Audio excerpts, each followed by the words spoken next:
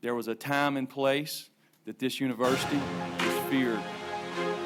My goal as the head football coach at the University of Tennessee is to get us back to that point. All right? Let me just quote the late, great Colonel Sanders. He said, "I'm too drunk to taste this chicken." What did it say? That's what she said. When you think about running through the T at Neyland Stadium for the first time this Saturday, does that give you a little bit of chicken skin? A little bit of what? A chicken skin, you know. You know what I'm making reference to when I say chicken skin? You're a Southern boy. I got no idea. Dobbs heaves it. They're bunched up in the end zone. It's tipped up. It's caught. It is caught. Jawan Jennings. Jawan Jennings. Good morning, afternoon, evening, brunch time, lunchtime, springtime, almost in the air time, a day where it didn't rain time, pro day time, March time, March Madness time. We'll go with that time. Whatever time of day it is, it's the right time for the Go Vols 24/7 podcast. Wes Rucker, Patrick Brown, Ryan Callahan, and Wrigley Rucker coming to you live from the Fort Rucker Sunroom today.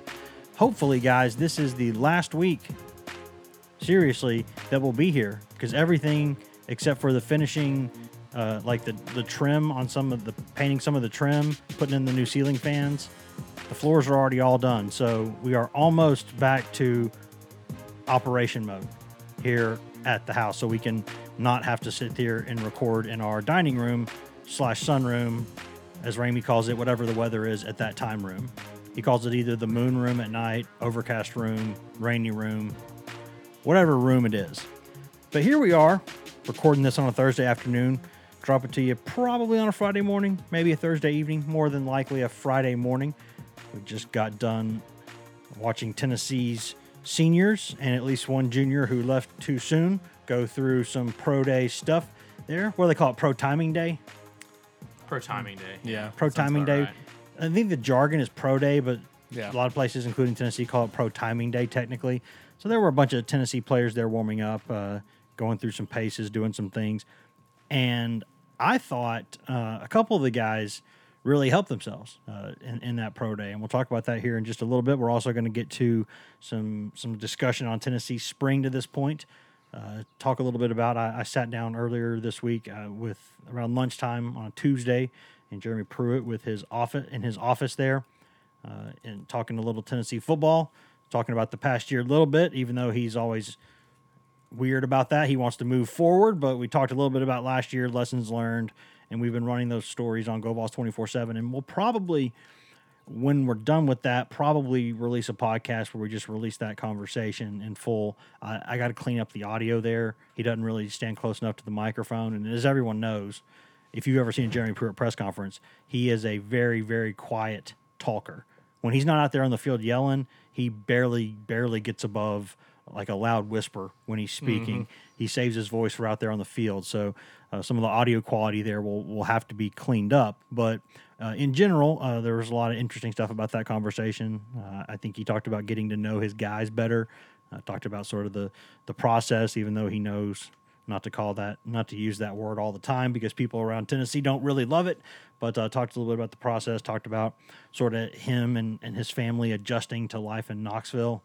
And the way he handles stress in his job, which I think might be the most interesting part of the conversation. And we'll have that for you a little bit later in the week. Also have some discussion on Tennessee's first couple weeks of spring practice, spring camp, as it were.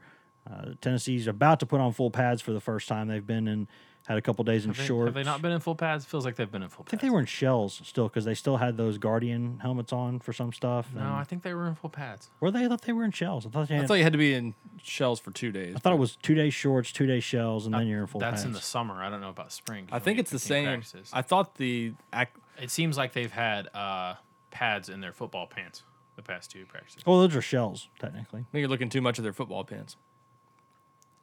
basically, What are you trying to say, Ryan? let's put it this way. Tennessee No, has, there's anything wrong with that. I've been under the assumption they've been in full pads. if Tennessee has been in full pads or if Tennessee has been in shells, the bottom line is there's been a little bit more contact. Shells is shoulder pads, helmets, and shorts. Yeah, or they have like smaller, like spider, Pants, they're like yeah. spider pads or something. They're a smaller shoulder pad. I think y'all are wrong, but Or, hey, you know what? Regardless, we can say this: Tennessee practiced in shorts for a couple days, and now they've been putting on Yeah. some sort of pads, and we will discuss that. It seems like the offense is off to a good start. We'll talk about all that. Jeremy Pruitt did say a full padded practice there when we he go. referenced that, but that was in reference to what?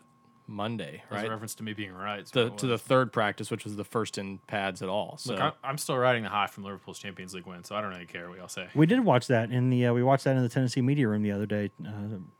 What a fantastic 3-1 win. Actually, technically, Liverpool did score all 4 goals in that game. That's One true. one was an own goal. That's true. But importantly, 3-1. And today we're thankfully recording this before Arsenal plays its Europa League game against Rennes there in France. And if that doesn't go well, Do I'll they be have in to a play Stimpy if they win this one? yeah, they should. I'll be in a But really, it's- really nasty mood if they don't win that game. So we're recording this before that to head that off at the pass. Even though they did have a glorious 2-0 victory over Manchester United over the weekend. If you guys want to book me for some comedy events, my number is 865-228. Just kidding. You just got the first few numbers to my cell phone. You'll never get the final 4. Yeah. I'll tell you where I live. I tell you right here, I'm sitting here in Old North Knoxville. Used to live in 4th and Gill. Now I'm in Old North Knoxville. You come and find me.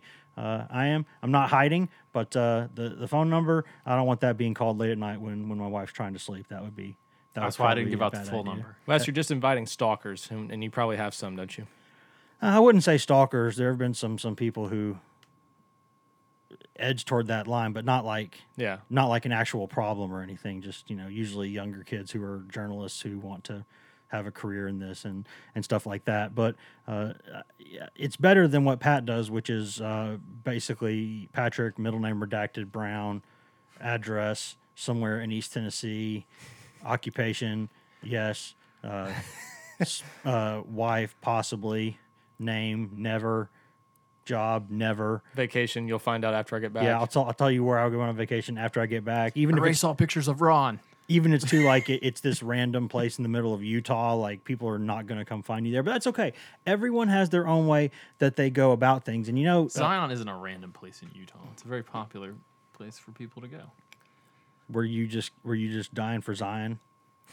It was really cool. But was that your way of trying to get the Grizz the number 1 pick so they can get Zion? Is that what that was?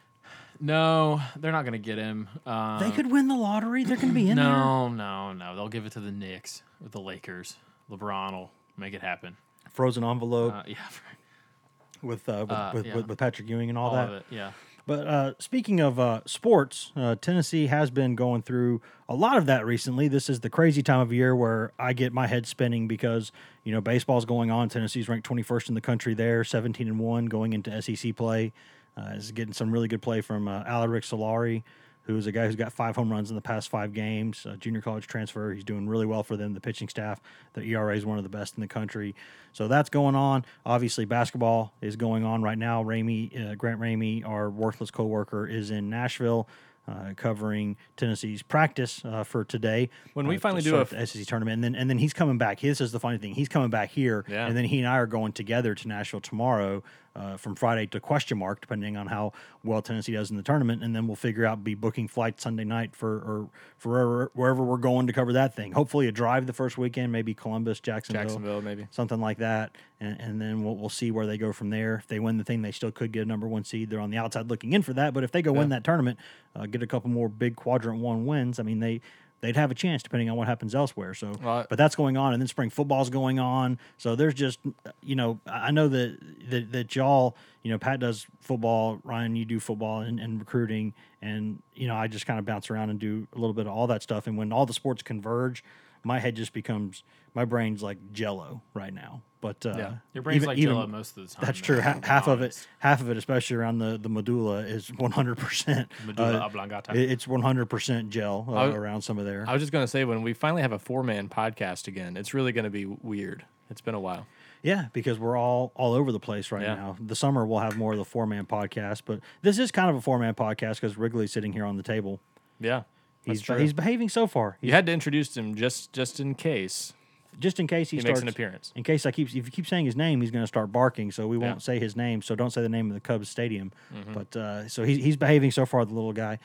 But right now, we will spend most of that time on football. We'll talk about spring practice here in a little bit. We'll talk about some of that other stuff. But we will start with Pro Day, which just ended there on Thursday morning.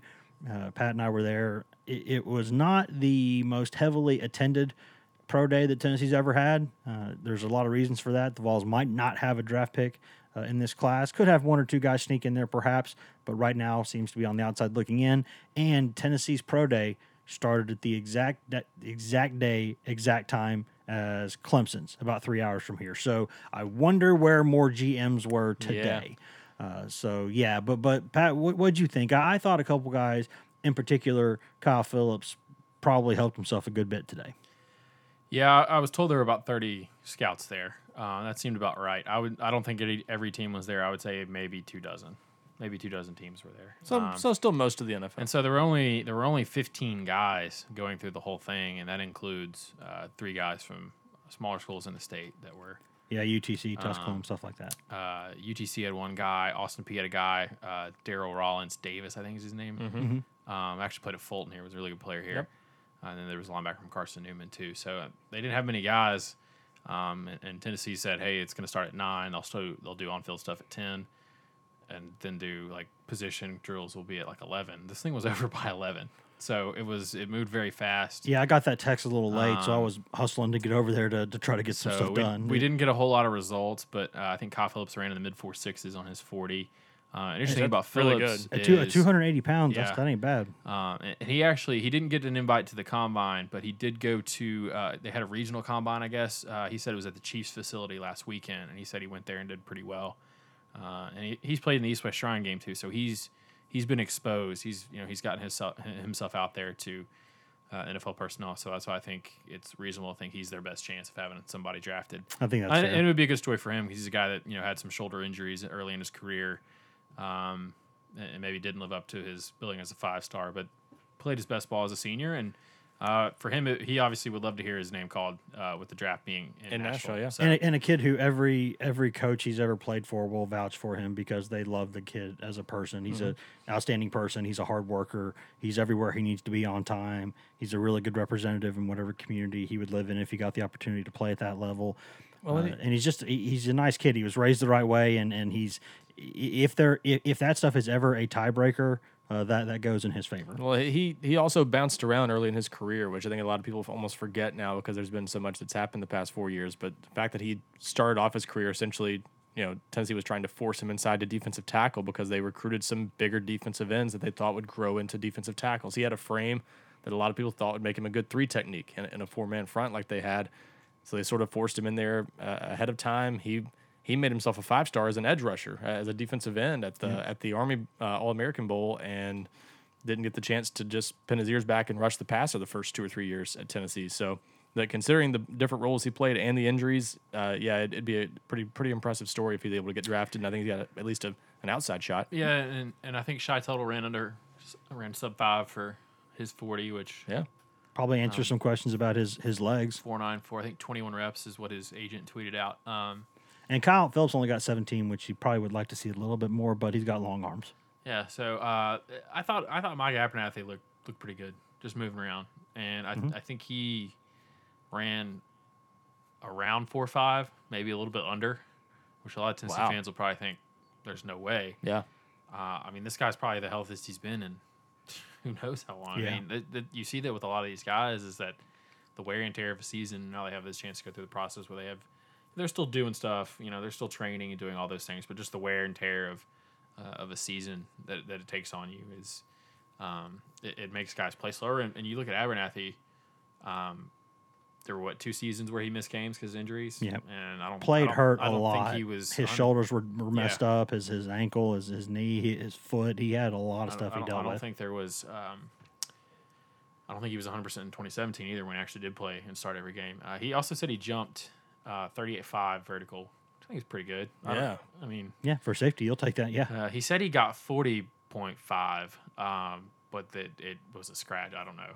They didn't count it because it was. I don't know if it was illegal or if there was if he stepped over the line or something like that, or the equivalent of that. But He used a mini trampoline. yeah, something like that. So, yeah, one of those guys that, I think it would have been interesting to see what all these guys 40 times would have been, but, we don't get that information. So, Yeah, and anything we get is talking to a scout with what they use with their hand. We Yeah. don't. They might There's be no like, laser hey, 4 or times. 5. Yeah, those other stuff, like they'll release those later to NFL teams if they want them. But it's hard for us to get that information. But I thought, from what I saw, I thought Kyle Phillips looked good. I did think that Abernathy moved around pretty well in position drills, showed good hands. Which isn't a deal breaker at that position, but certainly helps. Something in the future Nigel Warrior certainly needs to work on. So you saw some other stuff there, and I thought we didn't get to talk to Corte Sapp, by the way. We should point that out. Yeah. A lot of people wondering why he went pro. We don't know because we haven't talked to him. I don't think he's done any sort of interviews or anything either. So there have been overtures made toward him, and he has not to this point wanted to speak about it. Maybe this is just a chapter in his life he's ready to move on from, and hey, that's his call. We're going to keep trying to get a hold of him. Other people are too. We'll see if somebody finally gets him, because it was a fascinating decision that maybe you would have thought going the grad transfer route would have been better for him, going to somewhere where they play a 4-3. He can play on the outside, more of his natural position. Maybe that would have been a better move for him. But, hey, that's his life, his call. That's what he wanted to do. One guy who I thought my favorite interview from the day by far, was Jonathan Kongbo. He was incredibly – he was very talkative, and in a good way, because he was very, very candid about the fact that his Tennessee career did not go the way he wanted it to go. He said there may have been reasons for that, some that were his fault, some that weren't. But the bottom line is, when he got that ACL and MCL tear, and he confirmed it was an ACL and an MCL that tore in that Auburn game, that they thought at first it was just a sprain. But then when they did the test, they found out it wasn't. And, people started asking him, what are you going to do with your life now? What's the next step for you? And he just kind of said, I'm a football player. I'm going to rehab.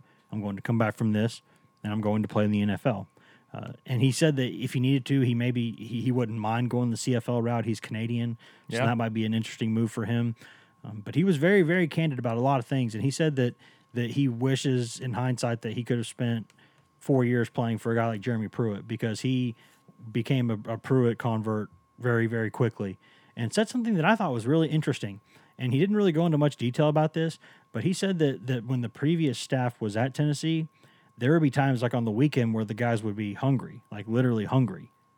And that when Pruitt got there and the new staff turnover and all that, he said that they made sure they took care of him on the weekends and they were able to eat better, which helped them maintain weight and work out more, which is not something I had ever heard anybody discuss before. No. But that was bizarro. If that, depending on what exactly he meant by that, and we tried to get some confirmation and he didn't really want to go there, but that would be a stinging indictment of the way things were before, if that is indeed the case. But the bottom line is, he said that Pruitt is a guy who, he said, people may not have seen it last year, but I'm telling you, this guy gets it. This guy lives ball. He's going to recruit. He's going to do whatever it takes. He's going to win. He's going to win here. I know he is. And thought that was interesting, because he's a guy who, could have been bitter about his Tennessee experience if he wanted to, but he wasn't. He said he loved it. He said he was really happy to be back in town. He's been working out in Phoenix, but he came back for Pro Day, and said that he loved his time at Tennessee, despite getting some criticism and people on Twitter blaming him when they lost games, saying you're not the 5-star you should have been, and all this other stuff that people will do in the throes of passion after a game on Twitter. And he said that he would not. Right now he's around the 253 range, but he said if they want me to be a 250-pound outside linebacker, I'll do that. If they want me to be a 280, 290-pound defensive tackle, I'll do that. He said I'll do whatever it takes. I'll play wherever they want me to play. I just want to play ball. And perhaps other than the food thing, the most interesting thing he said to me, and I asked him point blank, you said you'll play anywhere. What's your favorite position? And you could have knocked me over with a feather, because he said defensive tackle was his favorite position. And if y'all know anything about Kongbo in the past few years, you will know that he fought tooth and nail over that move inside. He did not want to do it. He really did not want to be a defensive tackle. For him to come out later and say defensive tackle is his favorite position, I mean, am I the only one who's shocked by that? That's not the answer I expected. There might be some revisionist history there. Might be. because he said he liked using his quickness in there, and he thought that was his best chance at the next level. But then you ask him, why are you 250s now? And he said, well, I'm working on that. There's not a lot I can do.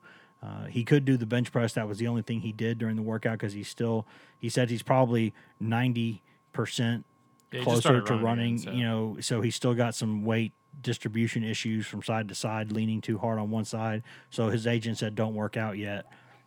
But he did do the bench press, and he did some things. So, and there's Prince Michael trying to get his weekly addition to the Sunroom podcast. But yeah, I mean, I thought it was a really interesting conversation with him. Yeah, and I think a lot of Tennessee fans are probably hung up on do they have a guy drafted or not. For these guys individually, though, I mean, there's countless examples of guys that don't get drafted that go on to Justin make Coleman. good money. Yeah, I mean, I'm getting there, Ryan. Sorry. Don't ruin it.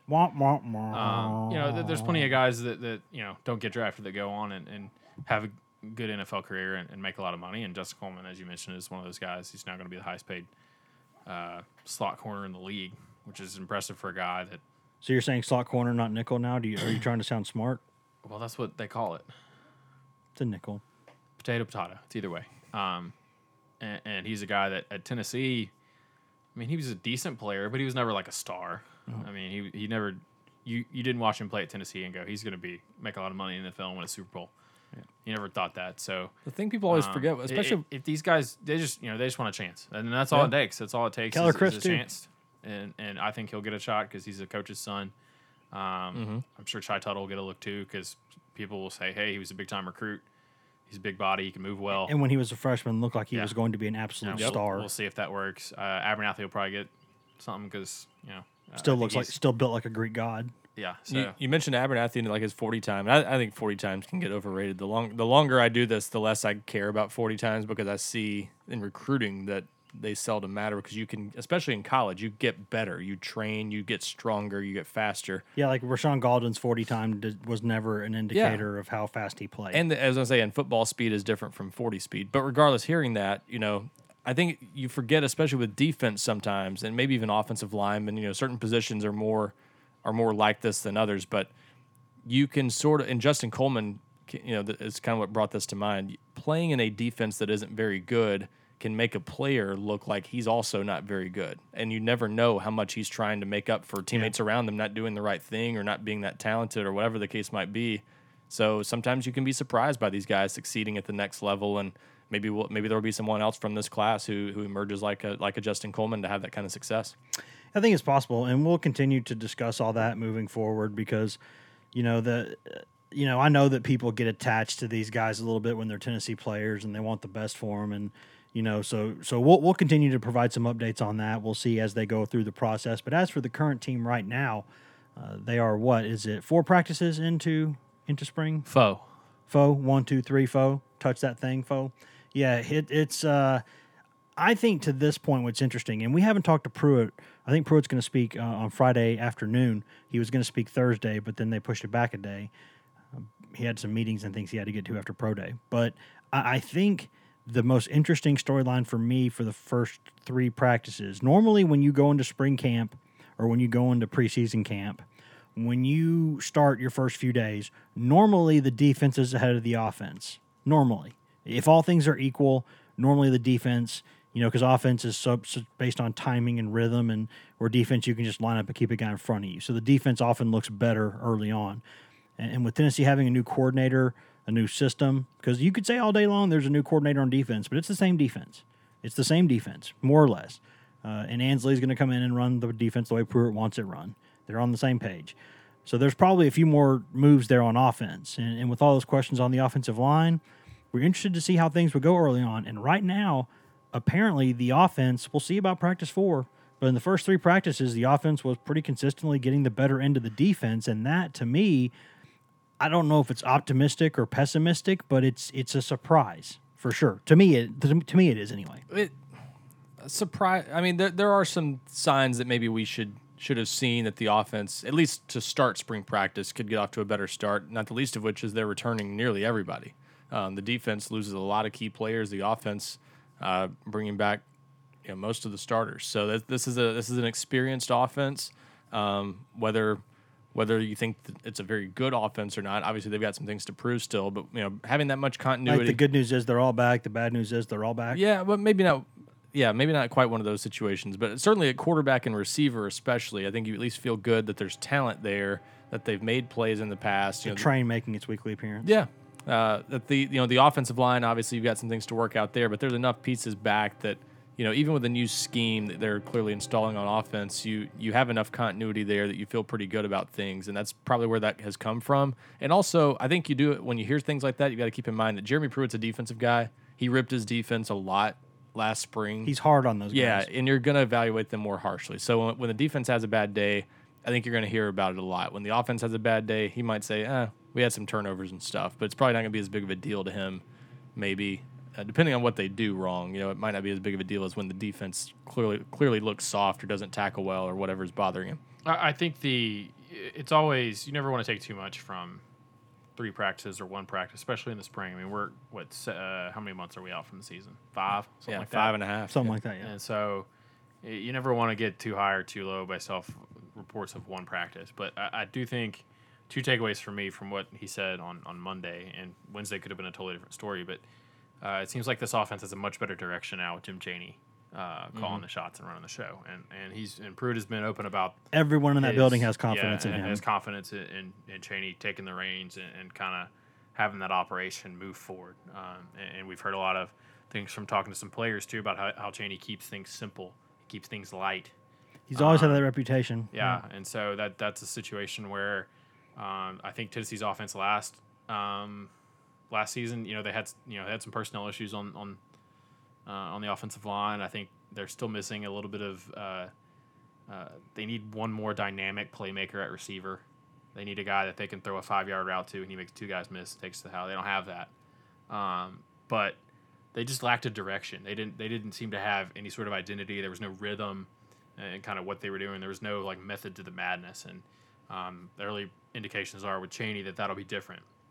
And so if you're trying to take something away from it, you should be bullish maybe on this offense. And the flip side of that is the other takeaway for me is that maybe and we always try to caution fans from don't hit the panic button yet. Yeah. I don't think you need to be hitting the panic button yet on this defensive line, but you might need to have your hand on the button. You want to make sure it's within arm's reach. Yeah, because it sounds and two things that suggest this to me, which one is Pruitt pointed out. He said we didn't control the line of scrimmage on defense on Monday, and then Wednesday we see him when we get out there practice, and he is coaching the defensive line. It's always easy to tell whoever had a bad practice the past time because that's where Pruitt is the next practice to make sure that he plugs a hole in that dam. Because Pruitt is he's very confident in his coaching ability. And and he's one of those guys that's a no nonsense guy, and he probably adheres to the notion that if you got to get something done, do it yourself, which may be why he takes maybe a sort of lead recruiting role in some of the bigger guys. Yep.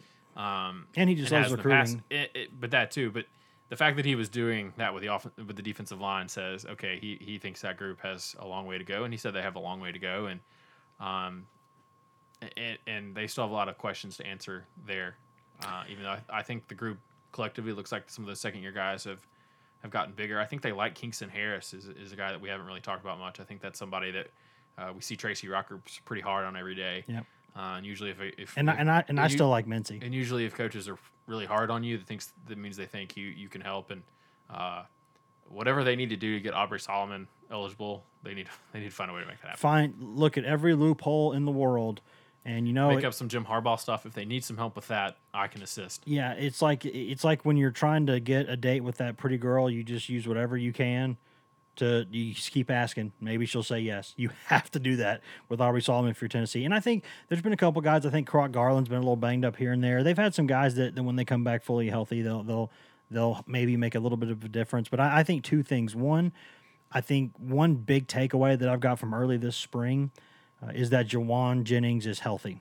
And he played last season despite never really being 100%. He'd missed so much time with the suspension or, whatever dismissal from the program. And then he had the knee surgery, and he was in a boot on crutches not long before camp started. So he was kind of he was kind of swimming upstream all last season. Still made some plays, but just wasn't quite fully himself. And from what I've heard from the first 4 days of practice is that Juwan is healthy now and the dog is barking and he is causing all kinds of problems for the defense. So that is a tremendous sign for Tennessee. That could help them a lot going forward. But I also agree with Pat just said, which is that I think we've all talked a lot about the offensive line, and we should, because it needs to get better. There's some questions at tackle, until Kennedy comes back and really proves he's 100%. You might have some questions at center. But I think it is optimistic that Marcus Tatum did not flinch when saying that Ryan Johnson was the most improved player on the offensive line from last season to now. Said he's had a great offseason and that he's comfortable at center now, even though he'll probably get kicked back to guard as soon as Kennedy comes back fully. But I think we've all talked about the O-line, and we should. And we've all talked about the D-line, and we should. But I don't know that we've given people appropriate amounts of warning about this defensive line. Because I think they have a really good defensive line coach. I think they've got a really good defensive staff. And I think there's some potential there. But I think they've got a some of those problem guys. on the D-line. Yeah. And I think even if a few of those guys like Emmett Gooden sometimes plays like a guy who's a really good player, they have some potential there to do some things. And if they need to, they can mix in more four-man fronts with Taylor on the edge and Johnson on the edge, and maybe they can do some They'll things play that way. half the time anyway. Yeah, so, I mean, but when you really need to stack that line and you really need to plug the run, I think it was easy to take for granted that Tuttle and Johnson did a pretty good job holding up against the run in the middle of the line of scrimmage. And I think that is a major concern right now with this team, because even if a couple of those guys are ready to make the move on the D-line, you need more. And I don't like their numbers there. I don't like I think they need to get bigger there. When I look at that team, I look at that back seven and I say, okay, I kind of back seven, back eight, and I'm like, okay, I like more of what I see there than I don't. I think, they need someone to step up at safety, but Flowers and some guys, they've got some guys who can do that. I like the top three corners. I think you can win with those guys. And I think the linebackers, for the most part, I think on the edge they're okay, and in the middle they've got some numbers. I think they're especially if Kirkland can come back. I think there's some good stuff there, but I'm really concerned about that defensive front. And the reason not to go too overboard here and sound the alarms is it's March. I mean, they've got and we don't know about Solomon yet. Aubrey Solomon's a huge wild card. Yeah, Solomon's a wild card. You don't know what you're going to get from the guys coming in the summer. You got a couple junior college guys that theoretically they need a starter from those two, honestly. One of them, and maybe Savion Williams is that guy, but. You give these guys more time to get. He's in the big. system. Savion Williams is important. And this is a position, if you look at it, I mean, they flipped it really quick. I mean, the only guys that are holdovers from the previous staff that are on this defensive line right now are Matthew Butler, who I don't see being more than a second team kind of guy. I don't think he's a starter quality. And which is a shame because he looks like $1 million and running around out there, but just as a player, just hasn't put it together yet. And then you got two guys that have bounced around in different positions, and Jaquane Blakely, who's put on a lot of weight, and Latrell Bumpus, who's noticeably not as big as the rest of the guys. Needs to put the cowboy collar back on. I think that would help him. We can all agree that we can all agree that Blakely needs the cowboy collar. You're talking back. about Blakely. Bumpus is. I think he's been running with some of the the first couple trios on the drills that we've seen. So I think he's maybe closer to a factor than maybe we think at this point. But I just there's a lot of time, and there's a lot of guys here that haven't been here that long that need time to develop. And Bumpus still looks like physically like a tight end to me. Mincy, Garland, Harris, those are all guys that weren't here last spring. So this is their first spring. Yep. So this is a really important. I do time. like Mincy. I think he's got a nice mean streak he plays with, and I think Karat Garland is physically imposing. He just needs to continue to He's progress. gotten a lot bigger. We actually got to see him for the first time the other day when he was doing some stuff on the indoor. Still has a stupid number for a defensive lineman. He's not healthy. 79 looks weird. Looks like an offensive lineman. But I just have your hand near the panic button and go into the rest of this offseason and the rest of this into the season thinking, okay, this could be a concern.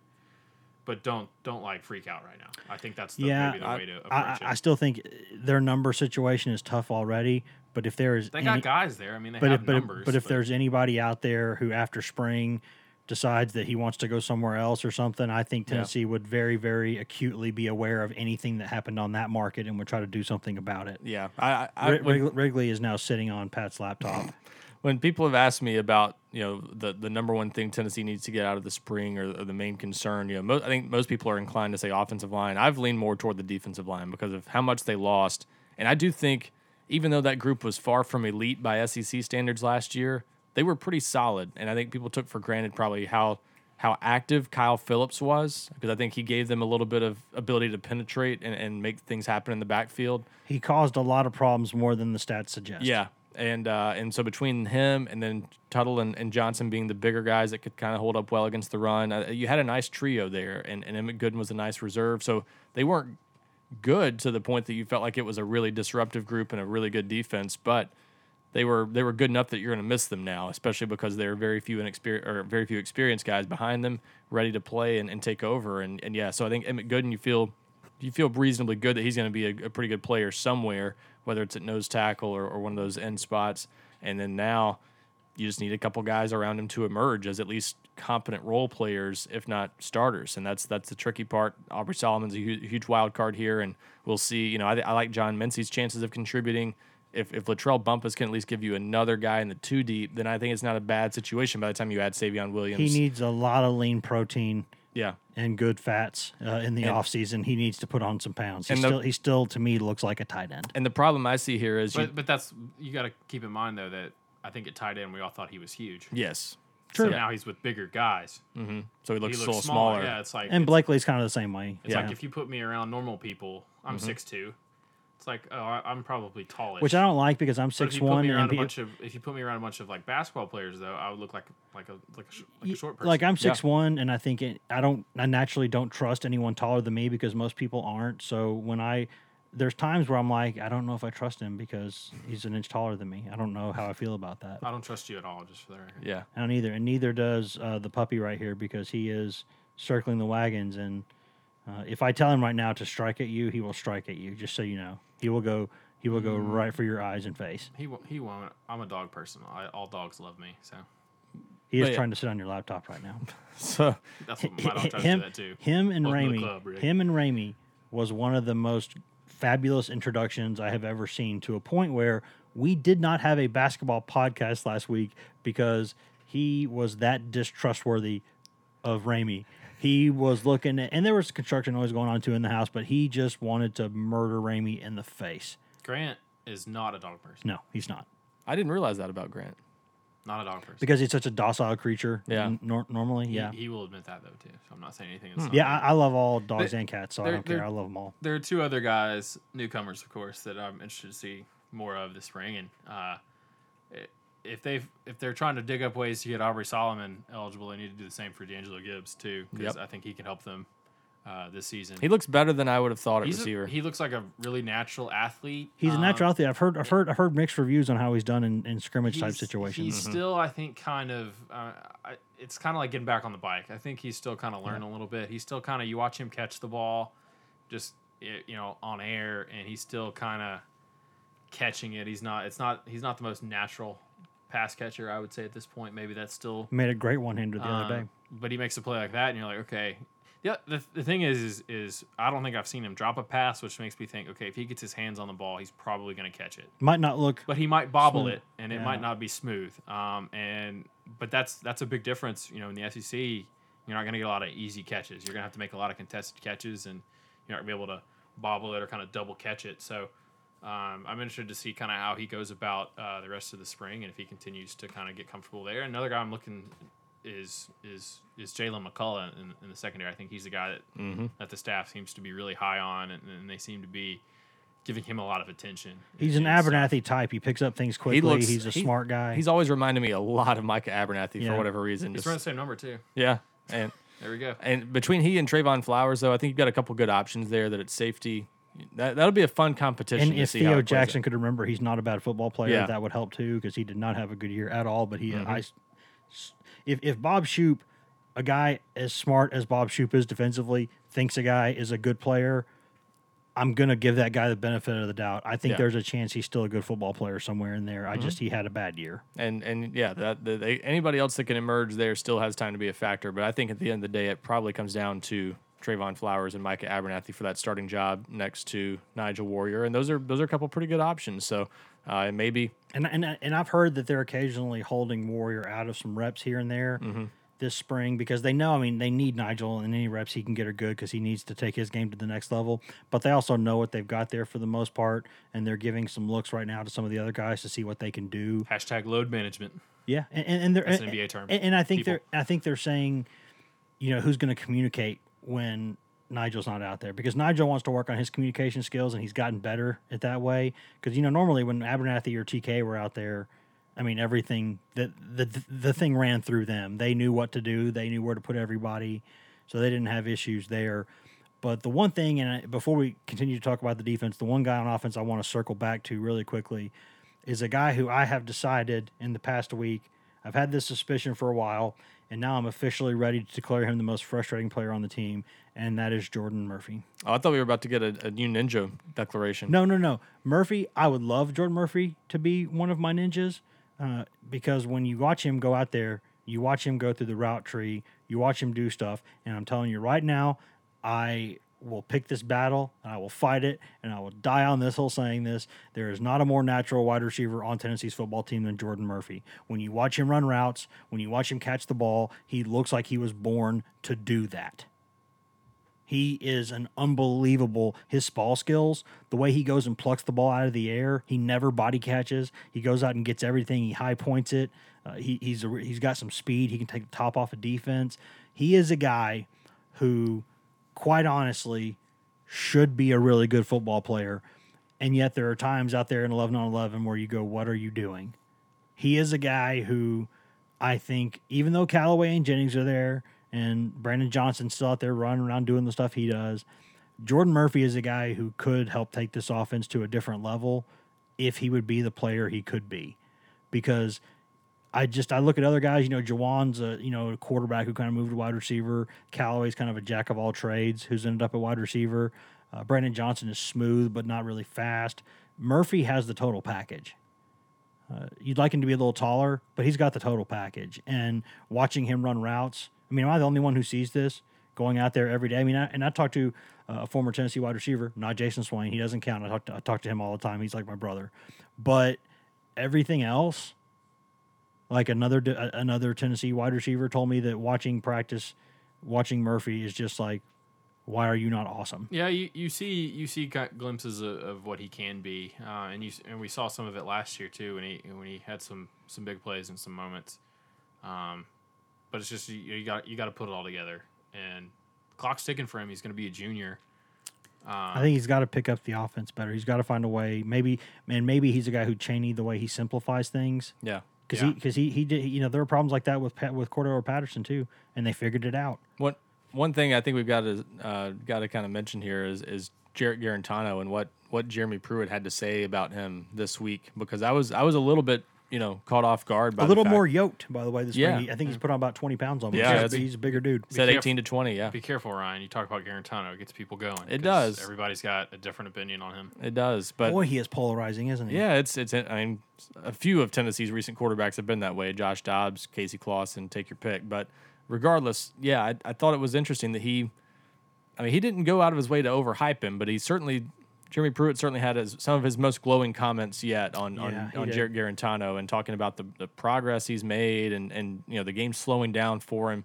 That's obviously good things to hear if you're a Tennessee fan. He's clearly the guy right now with no major competition, it looks like, with JT Shroud and Brian Maurer yet. Those guys both still young and developing. So Shroud still making throws that make you go, oh, and then making throws that make you go, usually back to back too. Yeah, he'll drop a dime here on a deep ball, and then he'll sail just like a 10-yard out route, like 5 yards over the guy's head. Yeah. And Maurer, by the way, early impressions of him, still a work in progress. Yeah, but I heard he had a really good day the other day. He's still a freshman who's going to, I think Shroud understands the system better, clearly.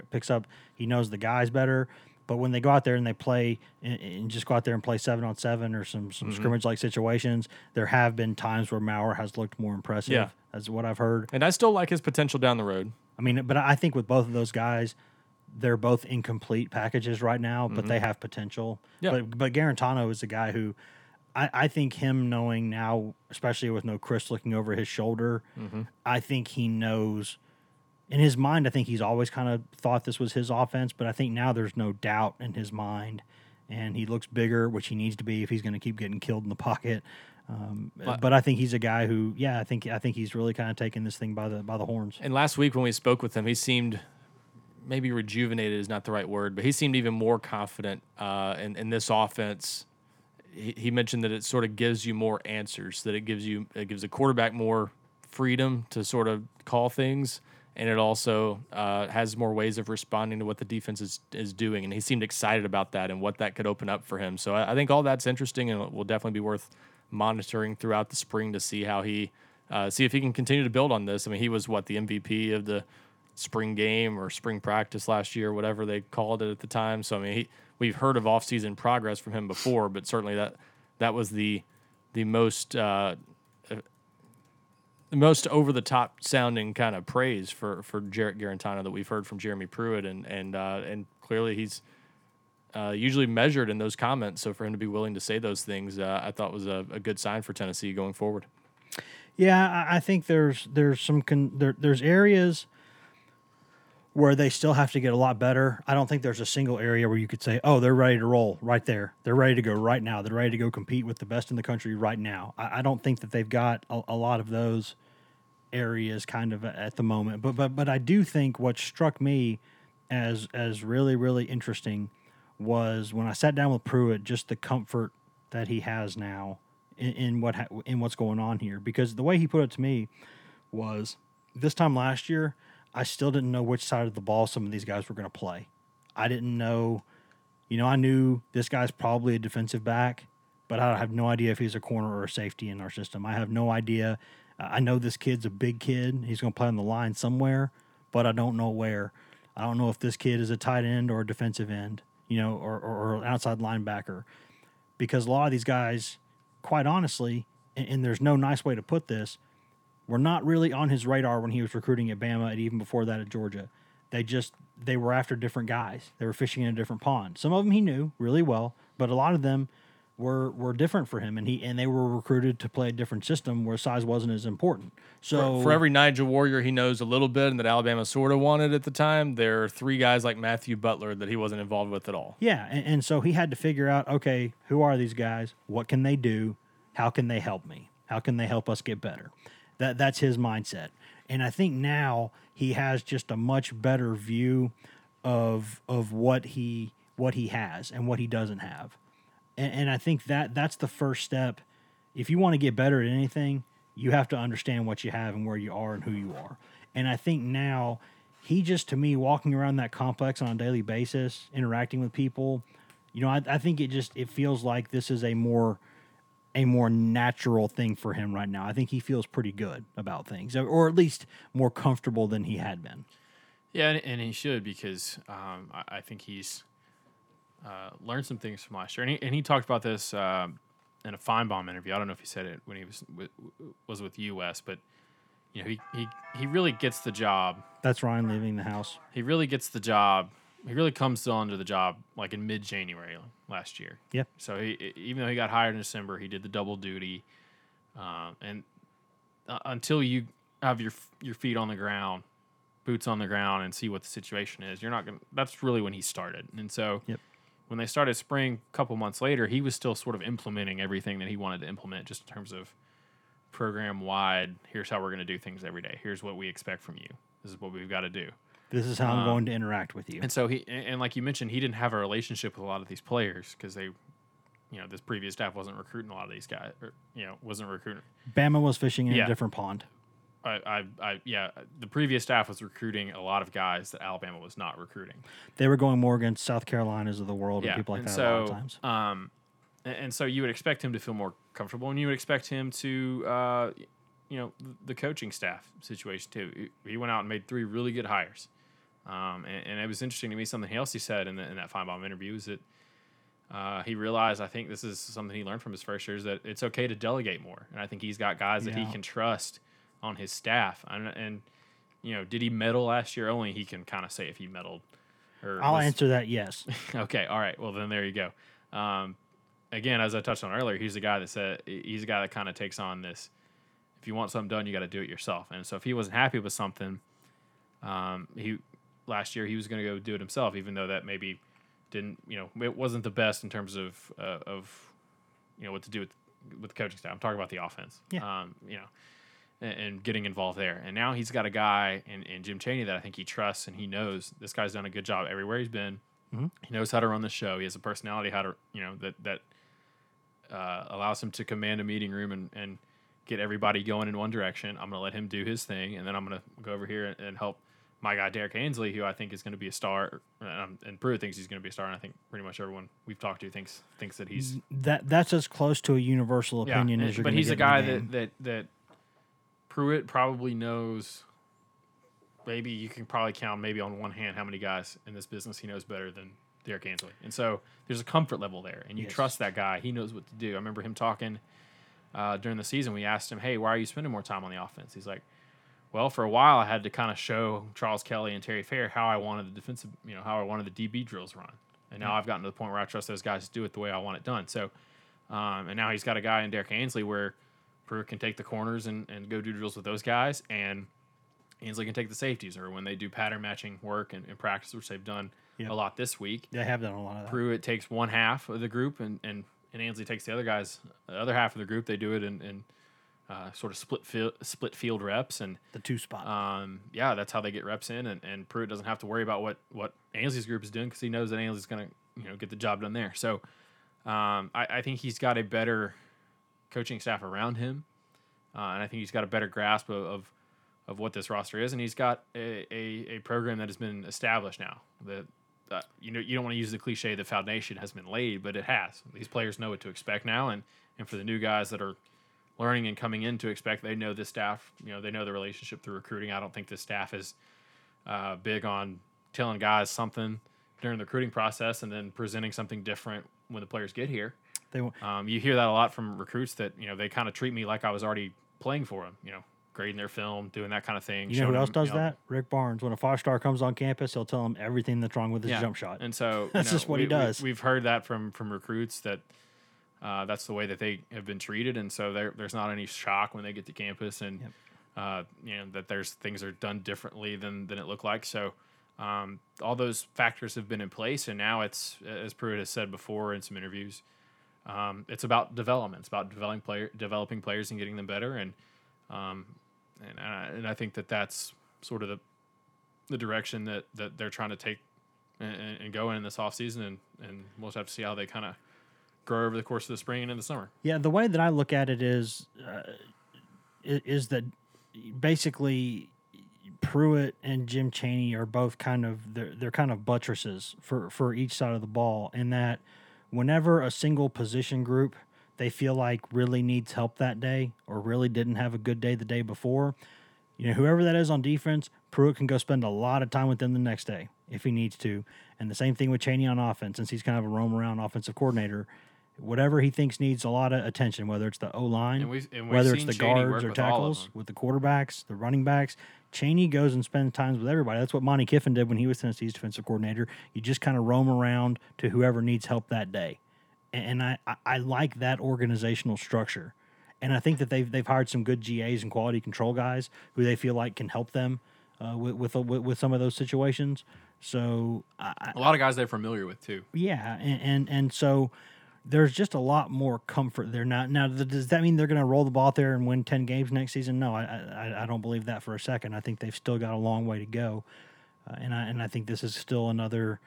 People don't like it, but another transition year where they're kind of Pruitt in his mind sees the big picture, but he also is a guy who's intensely competitive, hates to lose, hasn't lost much ever in his career at any stop, wants to be better. So I think that they're kind of preparing everything to win now. Like when I asked him about the 2020 and 2021 SEC schedules and what he'd be in favor of moving around, and he kind of looked at me and he goes, "Man, you should know this by now. Only thing I care about is the 2019 schedule. That's what's in front of us. That's what I'm looking at right now. I'm trying to win every game we can in 2019. And whatever happens in the future, I'll let the athletic directors and people like that worry about that then. I'm worried about now." And so I think that's the way he's wired, kind of. He wants to win now, but I think that he's put himself in a situation and his staff in a situation where there's more synergy there now, more comfort, and that puts down a foundation that helps you get better, or at least be the best that you can be. And I think that is important. That's something that could be a big deal for this bunch because they're going to need help. We all know that. We know that on the lines of scrimmage, there are some issues. We know that we'll see if they can protect the quarterback exactly what kind of player he is, whether he can take it, whether he's a championship caliber quarterback or just a really good quarterback or just a decent quarterback. We're going to figure that out. If they can protect him better, we'll get a better idea. Because I think the wide receivers are going to be pretty good. And I think while they need some bigger backs, I think Chaney will understand how to do good things with the weapons they do have. I think he likes Ty Chandler a lot. Ty Chandler also knows Jim Chaney a lot from the recruiting process because Georgia, I believe he was Georgia's primary recruiter for him when he was there. So there's comfort there. These guys like the direction they're heading in. Now everybody feels good in the spring, right? Yeah. I mean, you're months away from playing a game. So everybody's 0-0. Yeah. And I think, but one thing before we get out of here, I will say this, Pruitt and I talked about this, was I asked him if he thought every player in his program or most of the players in his program understood just how much they needed to improve every day. Because he knows that staff at Alabama, he knows that staff at Georgia, he knows that staff at South Carolina, he knows that staff at Texas A&M. He knows all these guys for the most part. And he knows that the people they're trying to catch are not going to stop and wait for them. So if you're Tennessee, every time you have a bad day, all you're doing is widening the gap that's already there. And I asked him if the players understood that, how much of a sense of urgency was needed every day to close that gap. And he basically said, that's a good question. And I think, yes, most of the guys understand that. He goes, nobody wants to have a bad day. And I thought what was really interesting about that was he said, you know what, at the end of the day, this is supposed to be fun. He goes, I love football. There's nothing else I'd rather do with my life than exactly what I'm doing right now. And I want people in this program who want nothing more, who their day, the best part of their day is stepping out there, putting on those shorts or putting on those pads and going out there and playing football or working out. That's what I want. He goes, and if we can get everybody in this program who feels that way, who loves coming to work every single day as much as this staff does, we'll get better every day. And I think that was a good way to put it because at the end of the day, there's so much pressure in these jobs and there's so much pressure on these guys. And by that, I mean the coaches, the players, everybody. But that this is supposed to be fun. And Pruitt doesn't really strike you as a guy who's a super fun guy. He looks like he's very serious. But he said, this is what I've always wanted to do. And I want people in this program who always wanted to play the game as much as I wanted to play the game, and now I want to coach the game. And that sort of mentality will help you get better every day because when you get sore, when you get tired, when you get frustrated, if you love what you're doing and you love the game, you have a chance, and you love the people you're around, you have a chance to get better every day.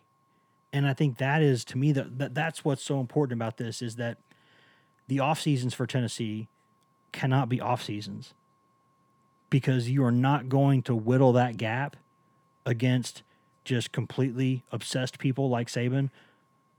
You're not going to narrow that gap by having just a decent off season. You have to do what they're doing and do it better. And that's daunting, but that's what you have to do. And I think that's the story of this program right now is can they take every offseason and narrow that gap? Yeah, and they have to do it during the offseason. They have to do it on the recruiting trail too. Yes. And that's something I was writing, something from Marcus Tatum the other day when he said that, we're asking him about Wanya Morris and Darnell Wright, and he said, nobody should be scared of competition. This is the SEC. You should expect it. And that's something that, the easy assumption is Tennessee's offensive line was bad. They've got two really talented guys come in. They're going to step right in and start. Well, some of these guys that they're returning have had good off seasons too. They've developed their bodies. Yeah. Guys like Tatum, who's up to 315 pounds, says, hey, I'm not getting bull rush every time anymore because I can hold up now. Jameer Johnson's put on a lot of weight. Nathan Niehaus has gone from this time a year ago, he was kind of an afterthought, to now he's a guy that I think they kind of like. And who has a chance to, can play two positions on the right, play both positions on the right side and can help this team. And so those guys have developed as well. And Pruitt has talked about that too. When he's getting questions about the offensive line. He said, hey, we've had some guys that have really progressed. And so this is a staff that if you are trying to have hope for the future, if you're a Tennessee fan, you look at their record of not only recruiting, but their record of development as well. And so you hope that this is an offseason where they can get guys better and have guys progress. And I think and I've said this before, but for spring practice, to me, it's about it's about individual improvement. It's about guys getting better as players, and sort of laying a foundation schematically on either side of the ball for what you're going to do in August when you get to preseason camp. So if they can get a handful of guys better, and if guys are this is their chance to show the coaching staff, hey, I need to be on the field. And so that's how you get guys better, and the way they practice is sort of conducive to that as well. Yeah, and I think there's a lot to talk about. We'll wrap this up and get out of here today, but this is a critical offseason for Tennessee. Everyone knows that. There is no mystery about that. This is the time of year where you should be, from your first year to your second year, you should be seeing major improvement then. And I think that's going to be the story of this team. How much improvement have they made? And just as a reminder, Tennessee is going to be off next week for spring break. We will still be here with the podcast. Obviously, Ramey and I will be, God knows where. We'll be in Nashville this weekend, and then we'll be somewhere the next couple weekends in all likelihood following Tennessee through the NCAA tournament. We'll have basketball podcasts along the way. If the little guy sitting here next to me will behave himself during the process, and he better, or he's not going to get any treats. Thanks for tuning in, guys. As always, you can find us on social media. I'm Wes Rucker 24/7 on Twitter. Patrick Brown is P Brown 24/7 on Twitter. Grant Ramey is Grant Ramey on Twitter. And Ryan Callahan is Ryan Callahan 24/7 on Twitter. Our staff Twitter account is at twitter.com/GoVols247. Our Facebook account, which we're all very proud of, and thanks to Zuckerberg for finally getting some of that together after a rough Wednesday for them. Our Facebook page, like everybody else's, is back up and running at facebook.com/GoVols247. Or if you want to drink water directly from the hose, go to GoVols247.com. We've always got good specials. We had a really good spring camp special that has now come and gone, but we always have deals. You can come try us out free for a week. And then if you wait a little bit, we've also got always buy one, get one offers. We've always got offers going out there at different times of the year. So get there now and see if we got one of those deals for you. You never know. Do you know, Pat? Do you know? No, I don't know. Do you have any final thoughts? I do not. Wrigley, do you have any final thoughts? You got any final thoughts, Wrigley? He's just shaking his head at me.